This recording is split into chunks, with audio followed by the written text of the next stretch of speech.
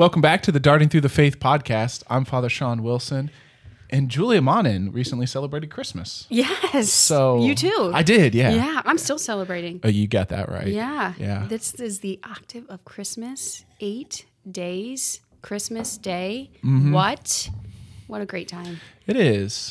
It is. My husband's been playing a joke on me all week. Really? Yep. That doesn't sound like him. It sounds exactly like him. It does.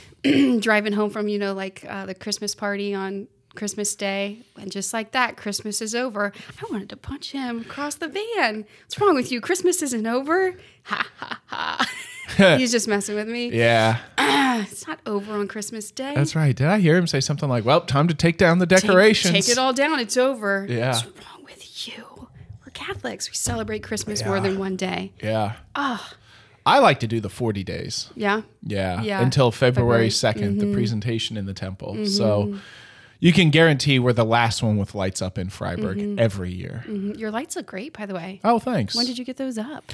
It was, I believe it was Gaudete Sunday. Nice. Yeah, it was a nice day, and Father Willig and I were both home. And I started, and then he kind of got home in the middle of it, and man, he's got no fear on an extension ladder, which I really don't either.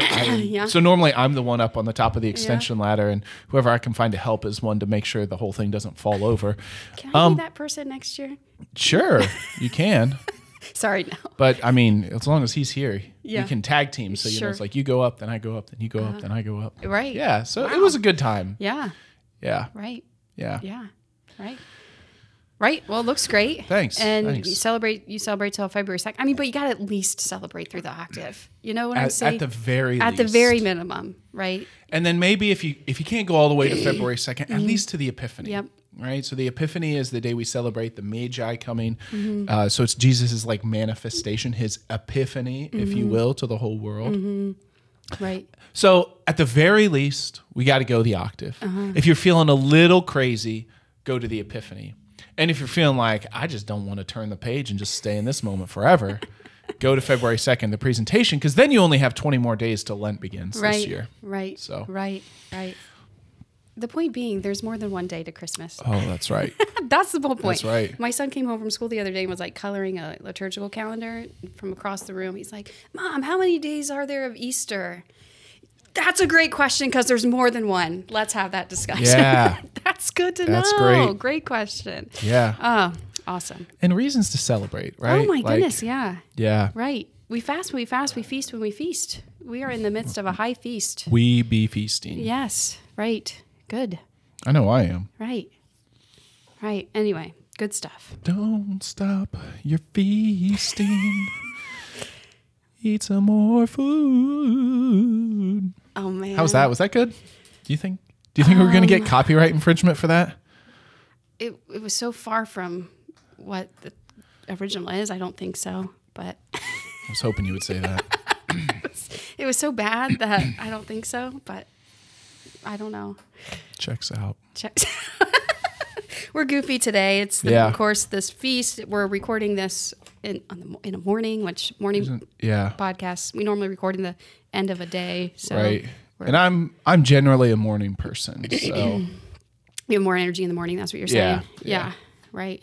Good. So. Yeah. Okay. Anyway. All right. We should start. Let's do it. We'll pray. Yep. In the name of the Father and the Son, the Holy Spirit. Amen. Lord, we thank you for the incarnate Word, your Son, our Lord Jesus Christ, who comes to dwell among us.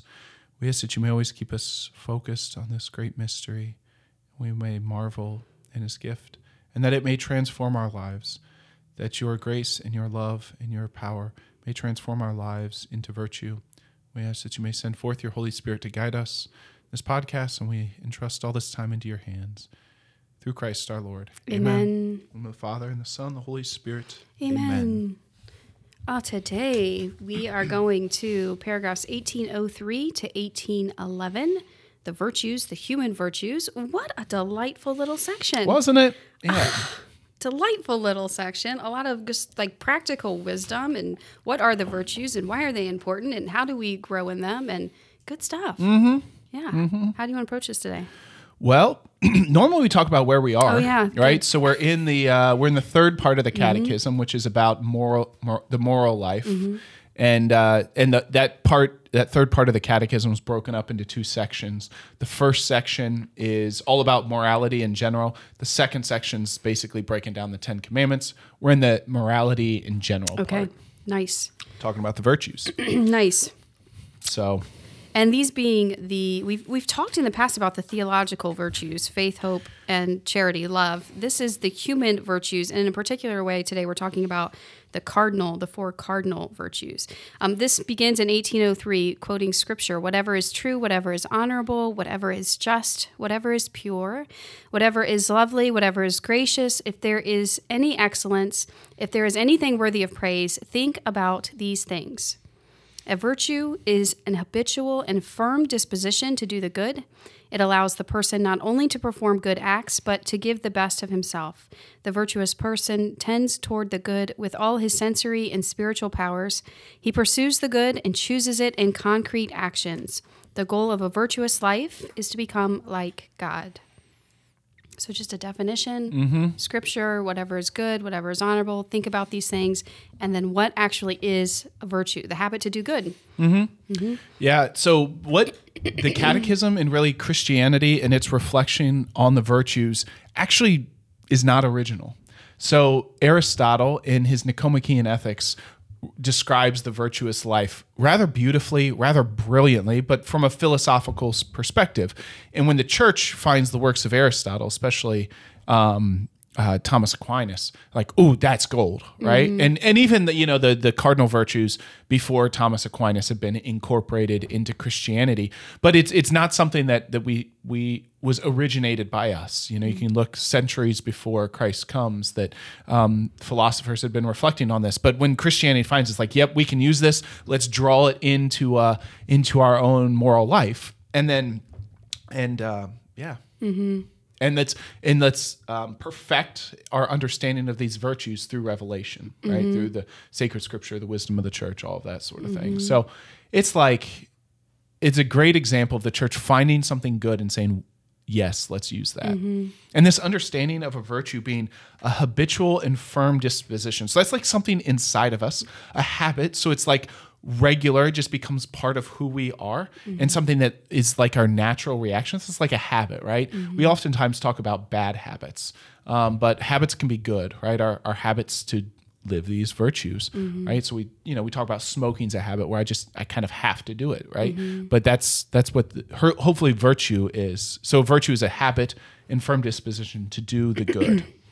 Right, and this whole section ends with it talking about how it's not easy for man wounded by sin to maintain moral balance, to live this life of virtue. Like we like by default, like our default setting really since the fall is this habit really to vice, right? To our own wants, our own desires, our own passions. And then like you said, and a habit to do wrong would be a vice, right? But we can form these habits to do good, to grow in virtue. And it's a lifelong process. It's not like, oh, you just decide I'm going to be a more virtuous person today, and then tomorrow you wake up and I'm the virtue of all virtue, right? It's not like that. It's just like the our life's journeys to really grow in these habits. But eventually they do. Right. They become habitual. You don't have to maybe work at it as hard as you had to in the beginning. Right. You choose humility, or you choose love, or you choose empathy. You choose these things out of just habit. It's become a virtue. And the two examples that oftentimes gets used by philosophers about the education and the growth in virtue, one is language. So if you're going to learn a new language, you have to work at it, right? You have to learn the vocabulary. You have to learn sentence structure. You have to learn how to conjugate verbs. And so it's exhausting. It's tiresome. But as you grow, it becomes not just memorization, but then actually you can learn to right? So you think about how you start and just like forcing trial, rules, dedicating time. But then you look at the perfection of learning a new language, it becomes a second language, right? It becomes something that you can not only know, oh, I know what that word means, but in Mexico, for the word for car is this. But I know if I'm in Argentina, the word for car is this. And you can, there's actually this is an expression that means that, right? So it becomes you can actually do it well. The other one is learning a musical instrument. So, like when you learn how to play the piano, you've got to study, you've got to learn all the notes, you've got to just learn the basics of how to use your hands. But then eventually the ideal is that you can live a perfection, or maybe like a more perfect way of playing the piano, of where you can sit down with music and, or you can come up with music yourself, right? It's not just you learn how to do this when somebody teaches you, but you can actually create. Yeah. So that's the education of virtue, where it takes the time, it takes the effort. You have to learn about this virtue. You have to learn where it is in your life. And then it takes the growth in that virtue, so that eventually it just becomes part of who you are. Earlier, we were talking about our friend, Father Jedediah Treidel, and his ability to play the piano is probably a lot like this, where he can, had to struggle, had to try, but then he can play it and it's just marvelous, and he can create. And the same thing goes in the virtues life, right? We live these virtues, and then it just becomes habitual, becomes part of who we are. And then we can actually be creative within the bounds of the virtue. Yeah. I've used the analogy too of just like sports, right? So, you're learning like basketball, for example. I'm going to a big NBA game tonight with some nephews of mine. Sure. But I got World Cup on my mind, so that's where I went. But go ahead. So you have these professional athletes who are getting out there to just play the game and to play it well. They're not thinking dribble, pass, shoot. Right? Pick up the ball, pass the ball. But when you're learning the fundamentals, that is exactly what you're learning, right? The fundamentals of the game. But eventually you become so skilled in it that you just step out there and you do what's become ingrained in you. So same thing with virtues. So I, early on in my my converted life, my walk with the Lord, when I really was becoming serious about wanting to like grow in virtue and grow in my life of faith, this was one of the very first things that I did, practically speaking, was I took this quote, this beginning paragraph, 1803, and I put it on in a Word document. So I always had it in front of me all year long. And then each month I dedicated to a different virtue, to learning about that virtue, to growing in that virtue. When I would go to confession that month, I would do like a particular examine of okay, how have I been in this virtue? And ultimately, when you're doing that, when you're focusing on, I want to grow in the virtue of humility, or this is what my focus is, the Lord will shed lights on all the times you're not, right?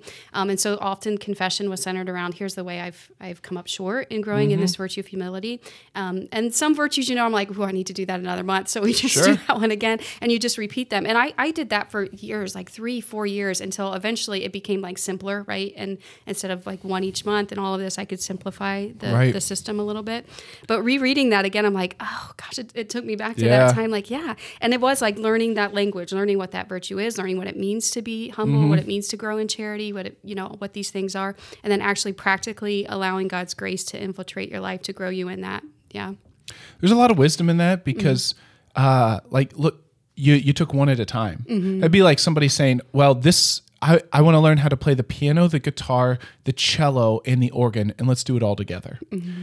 And we just can't do that, right? And then we get disheartened real easily, if we try to do everything at once, instead of the Lord's super patient, right? And so we just, okay, let's take humility this month. Courage, man.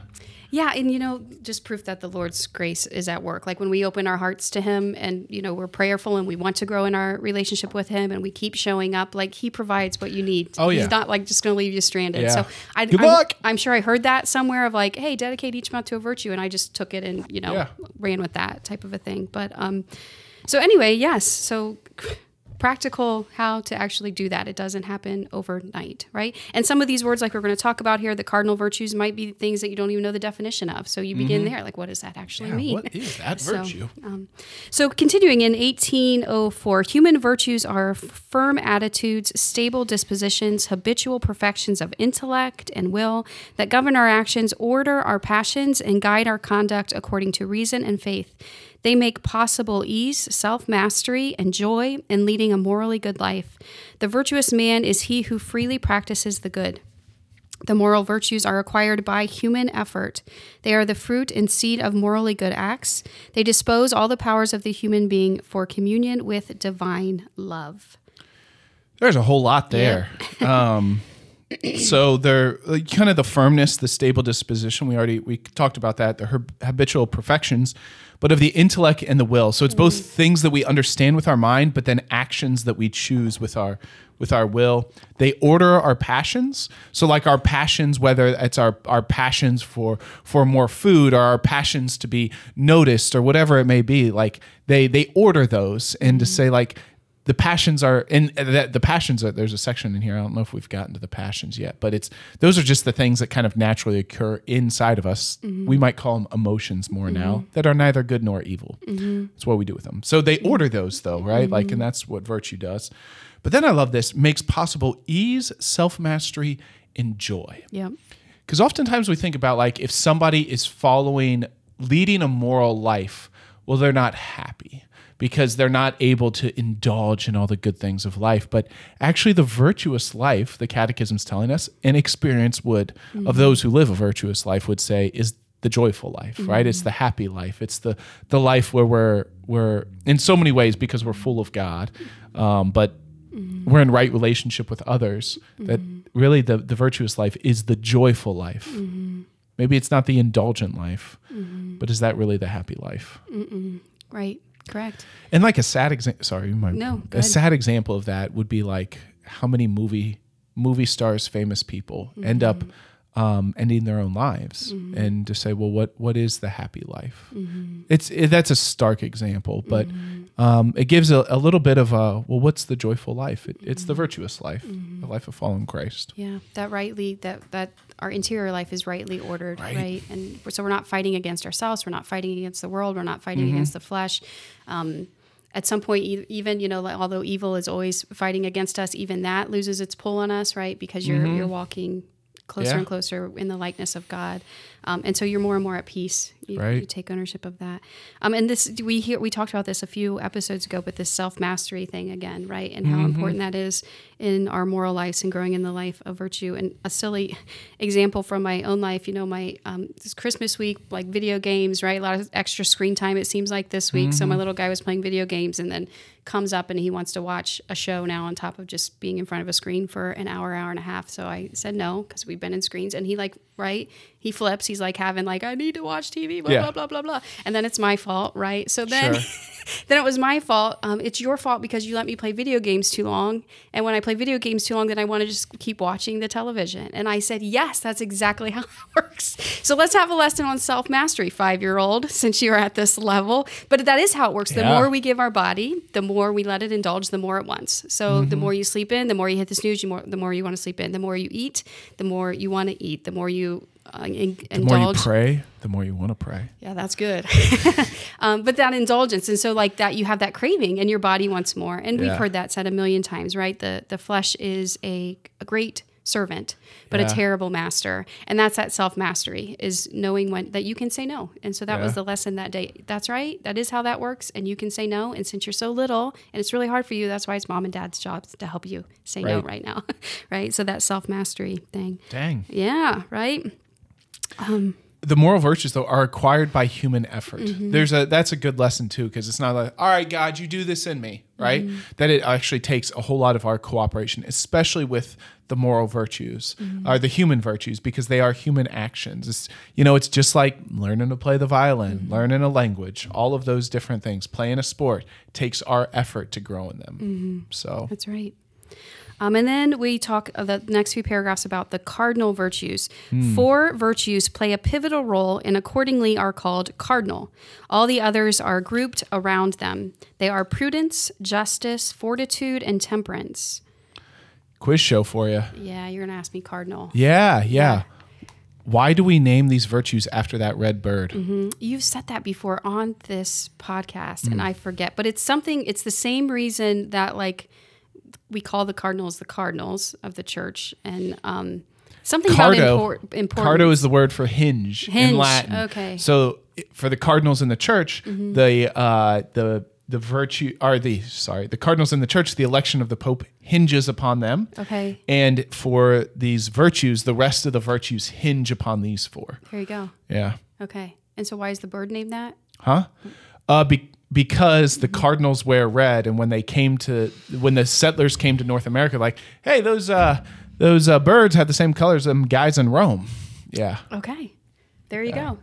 So the birds were named after the people who share a common etymology with the virtues. Nice vocabulary there. Thanks. This early in the morning. like it. So now we get definitions of these four. Hold on, but these yes. four actually get in Scripture, right? In the Book of Wisdom, mentions these four. Yeah. Yeah, if anyone loves righteousness, wisdom's labors are virtues, for she teaches temperance and prudence, justice and courage.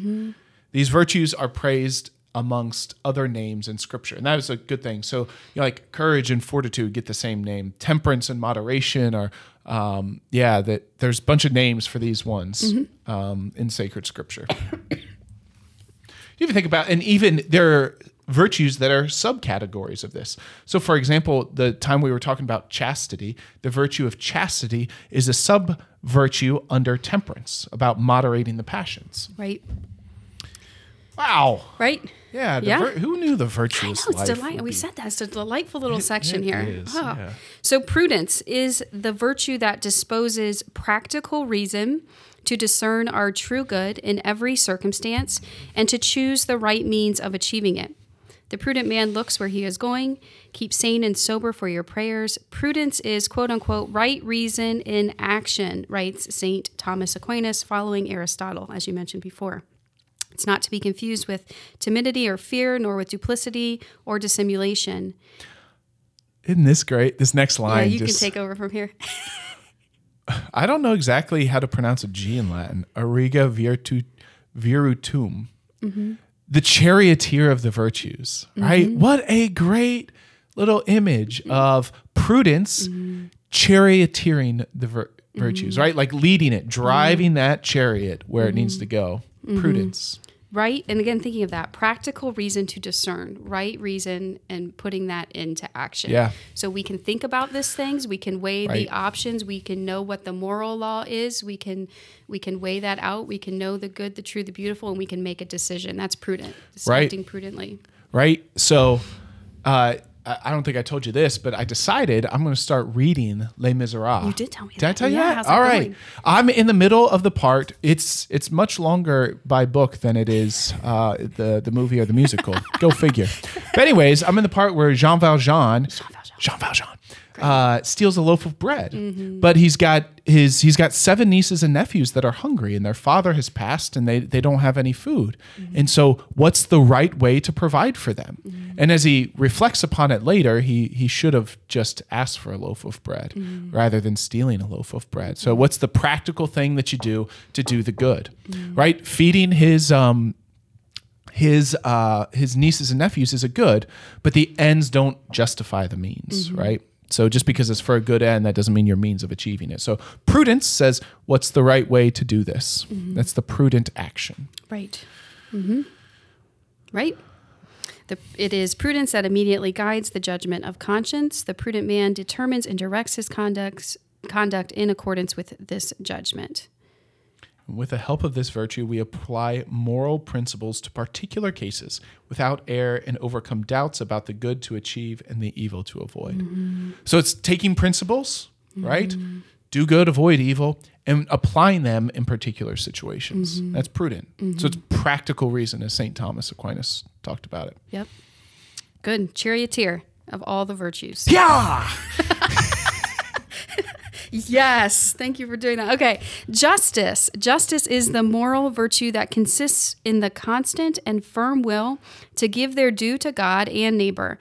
Justice toward God is called the virtue of religion. Justice toward men disposes one to respect the rights of each and to establish in human relationships the harmony that promotes equity with regard to persons and to the common good. The just man, often mentioned in the sacred scriptures, is distinguished by habitual right thinking and the uprightness of his conduct toward his neighbor. Okay, so justice, the moral virtue that consists in constant and firm will to give their due to God and to their neighbor. Basically, treat in fairness. So even think like going to Mass on Sunday falls under the category of justice. We give God his due 1 day a week. That's what he asks. Seems rather small, 1 hour out of 168. Anyways, neither here nor there. But to think about, like, there is justice that we have due towards the Lord, even if that's giving, 10% of our income, whatever that may be. But then there's justice treating others fairly, giving them their due, each and every individual person. So that would be like charity towards our neighbor falls under that category of justice, giving people their due. Right. That makes sense. Yeah. Right? That out of these, that might be one of the easier ones, I think, to understand, right? Just having that heart, that human empathy, and of course, your compassion and giving God his due as well. Yeah. But you see the different virtues working together because you're like, well, we have to give somebody their due. What's the prudent way to do that, right? Like if somebody sees Jean Valjean, whose family's hungry, what's the prudent way that they should care for other people? Well, should they steal a loaf of bread? Well, no, we're trying to give justice. They all just kind of work in harmony together. It's a symphony. Yes, right. Yeah. Right. Fortitude in 1808. Fortitude is the moral virtue that ensures firmness in difficulties and constancy in the pursuit of the good. It strengthens the resolve to resist temptations and to overcome obstacles in the moral life. The virtue of fortitude enables one to conquer fear, even fear of death, and to face trials and persecutions. It disposes one even to renounce and sacrifice his life in defense of a just cause. The Lord is my strength and my song. In the world you will have tribulation, but be of good cheer. I have overcome the world. Fortitude. Courage, is another word that we call that. And maybe this actually is probably a good place to talk about something else that Aristotle talked about in regards to virtue, is that virtue lies often in the mean between two extremes. So virtue lies in the middle. So you think about that with courage, and this just comes up with a conversation I had with somebody in the past week about like courage in the midst of difficulty. So on the one hand, there could be like timidity and fear, like I'm not going to do that difficult thing. What will people think of me, or it's going to cost, or I'll be noticed or whatever. And then there's another option where it's like foolhardiness, I think it gets translated as, where we're actually a bit brash. So let's say, for example, if I climbed up a ladder that's not terribly sturdy without anybody there to hold it, that's not really courage, that's stupidity, right? And that can happen with our, foolhardy, right? I'm going to put my life on the line when it's really not necessary to put your life on the line, right? So virtue lies in the middle between timidity and being foolhardy. And you could talk about that in all of these virtues, or in every aspect of life, right? Being overly bold, but being overly cautious, right? So virtue lies in the middle. We talk about this with our engaged couples, with the virtue of tenderness and like kind of like the compassion that couples are supposed to show to each other. On the one hand, you can be a bit distant, right? But on the other way, you can be smothering, right? Where you're just all up in each other's grill and you're insecure when this person isn't with you or giving you attention. And it's like, whoa, like we gotta find the middle there. So another wisdom of Aristotle picked up by the church: virtue lies in the mean. Nice. Yeah. Okay. I like that. Be of good cheer. Be of good cheer. I've overcome the world. That's right. Firmness in difficulties, constancy in the pursuit of the good. We're hearing that too, like this constant effort, constancy. This is what a virtue is, that constant, right? That constant firm disposition to do the good. Like you don't just do it today. You wake up and you resolve with your intellect and with your will to do it again tomorrow. Yeah. Okay. 1809, temperance is the moral virtue that moderates the attraction of pleasures and provides balance in the use of created goods. It ensures the will's mastery over instincts and keeps desires within the limits of what is honorable. The temperate person directs the sensitive appetites toward what is good and maintains a healthy discretion. Do not follow your inclination and strength, walking according to your desires, the desires of your heart. Temperance is often praised in the Old Testament. Do not follow your base desires, but restrain your appetites. In the New Testament, it is called moderation or sobriety. We ought to live sober, upright, and godly lives in this world. Temperance, the virtue that moderates the attraction of pleasures, provides balance in the use of created goods. Yeah. Did I need that third cookie yesterday? Probably not. But I justified it because it was Christmas. So like, we are feasting. Yeah. Right, let's maybe not get too practical there. Right. But even temperance is one that you also find that virtue lies in the middle, right? So in relationship with food, right? You can indulge. Gluttony could be too much, although also could be not eating sufficient for our body. Even exercise, like there can be too much exercise, there can be too little exercise. So that temperance, the moderation of life.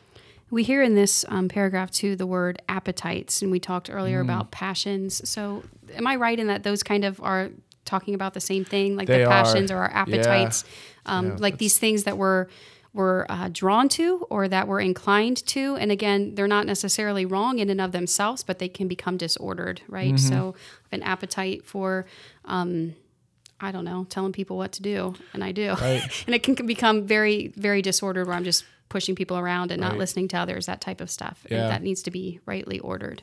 Right. But it's also, oftentimes they come, because remember, we are made in the image and likeness of God. So they come from good places, right?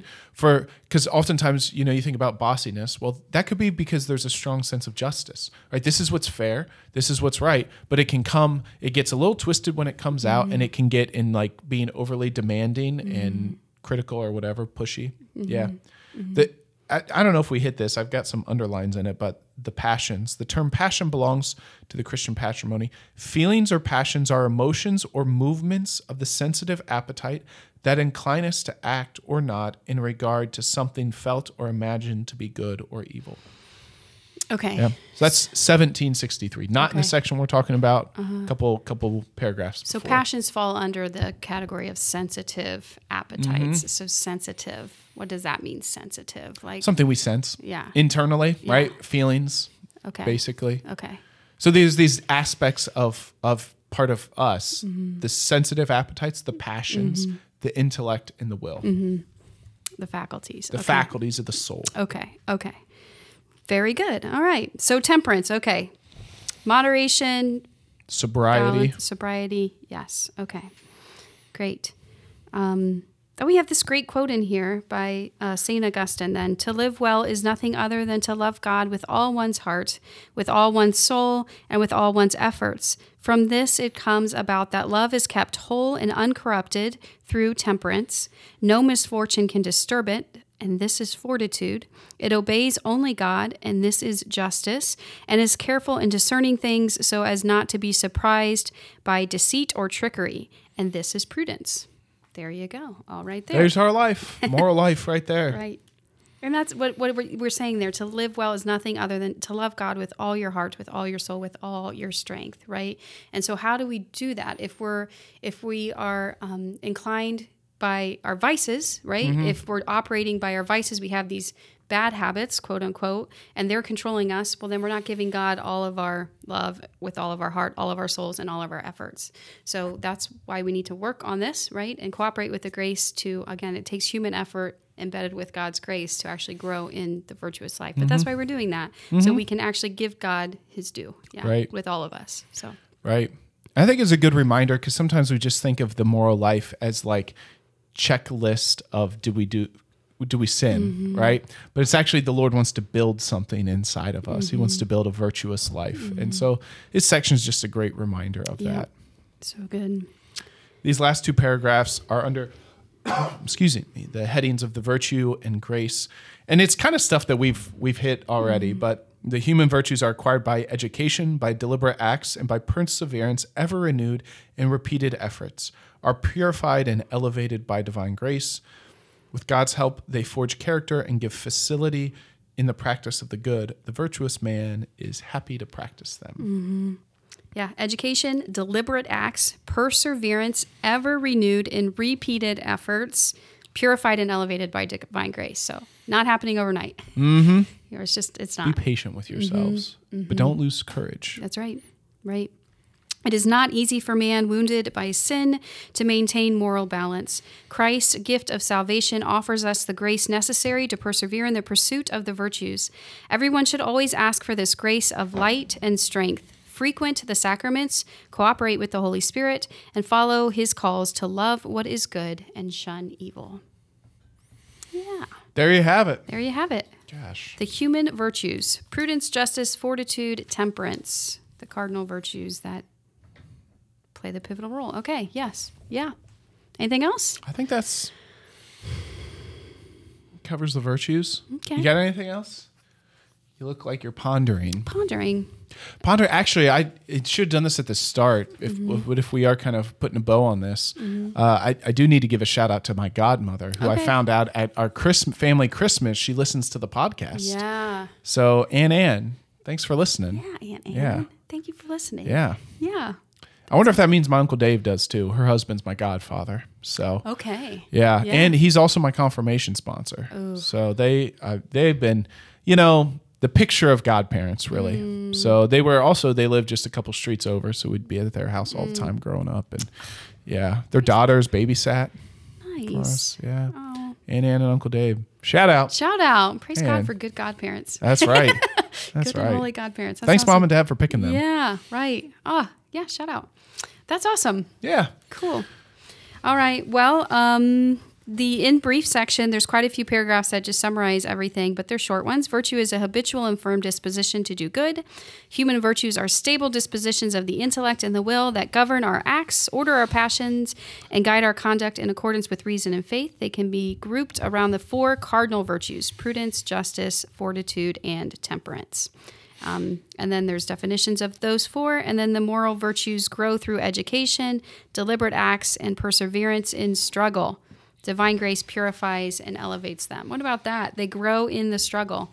As you persevere in the struggle, the virtues grow even more. It's true. That's encouraging. That is. Yeah. Because so much you Through think, the I'm struggle. struggling to grow in this, and that's so Yeah. defeating. Well, no. No, it means it's happening, Yeah, right? right. And you'd say the same thing with your sports analogy, right? Mm-hmm. Like you're struggling and you don't hit every one of your free throws. Mm-hmm. Well, yeah, that's how you grow in your ability. That's right. Yeah. Good. Okay. You want to know why this is a perfect Christmas time? I do. Yeah, because we learn that virtues are stable. Jesus was born in a stable. You have got 3 really... Oh, I got one. The Holy Spirit and the liturgy. Wow, the disgust in this room at that terrible pun. Patron saint in the running, the patron saint of dad jokes, his mug says. Well done. Well done. Thanks. Okay, Thanks. can you repeat that again? I was still Yeah, distracted we're by going to be that. the Holy Spirit and the liturgy, which is 1091 to 1109. Okay. How's the Holy Spirit at work in the liturgy? Okay. All right, and we began with quoting scripture there, Philippians chapter 4. I'm going to read verses 4 through 9. Rejoice in the Lord always. Again, I will say rejoice. Let your reasonableness be known to everyone. The Lord is at hand. Do not be anxious about anything, but in everything by prayer and supplication with thanksgiving, let your requests be made known to God. And the peace of God, which surpasses all understanding, will guard your hearts and your minds in Christ Jesus. Finally, brothers, whatever is true, whatever is honorable, whatever is just, whatever is pure, whatever is lovely, whatever is commendable, if there is any excellence, if there is anything worthy of praise, think about these things. What you have learned and received and heard and seen in me, practice these things, and the God of peace will be with you.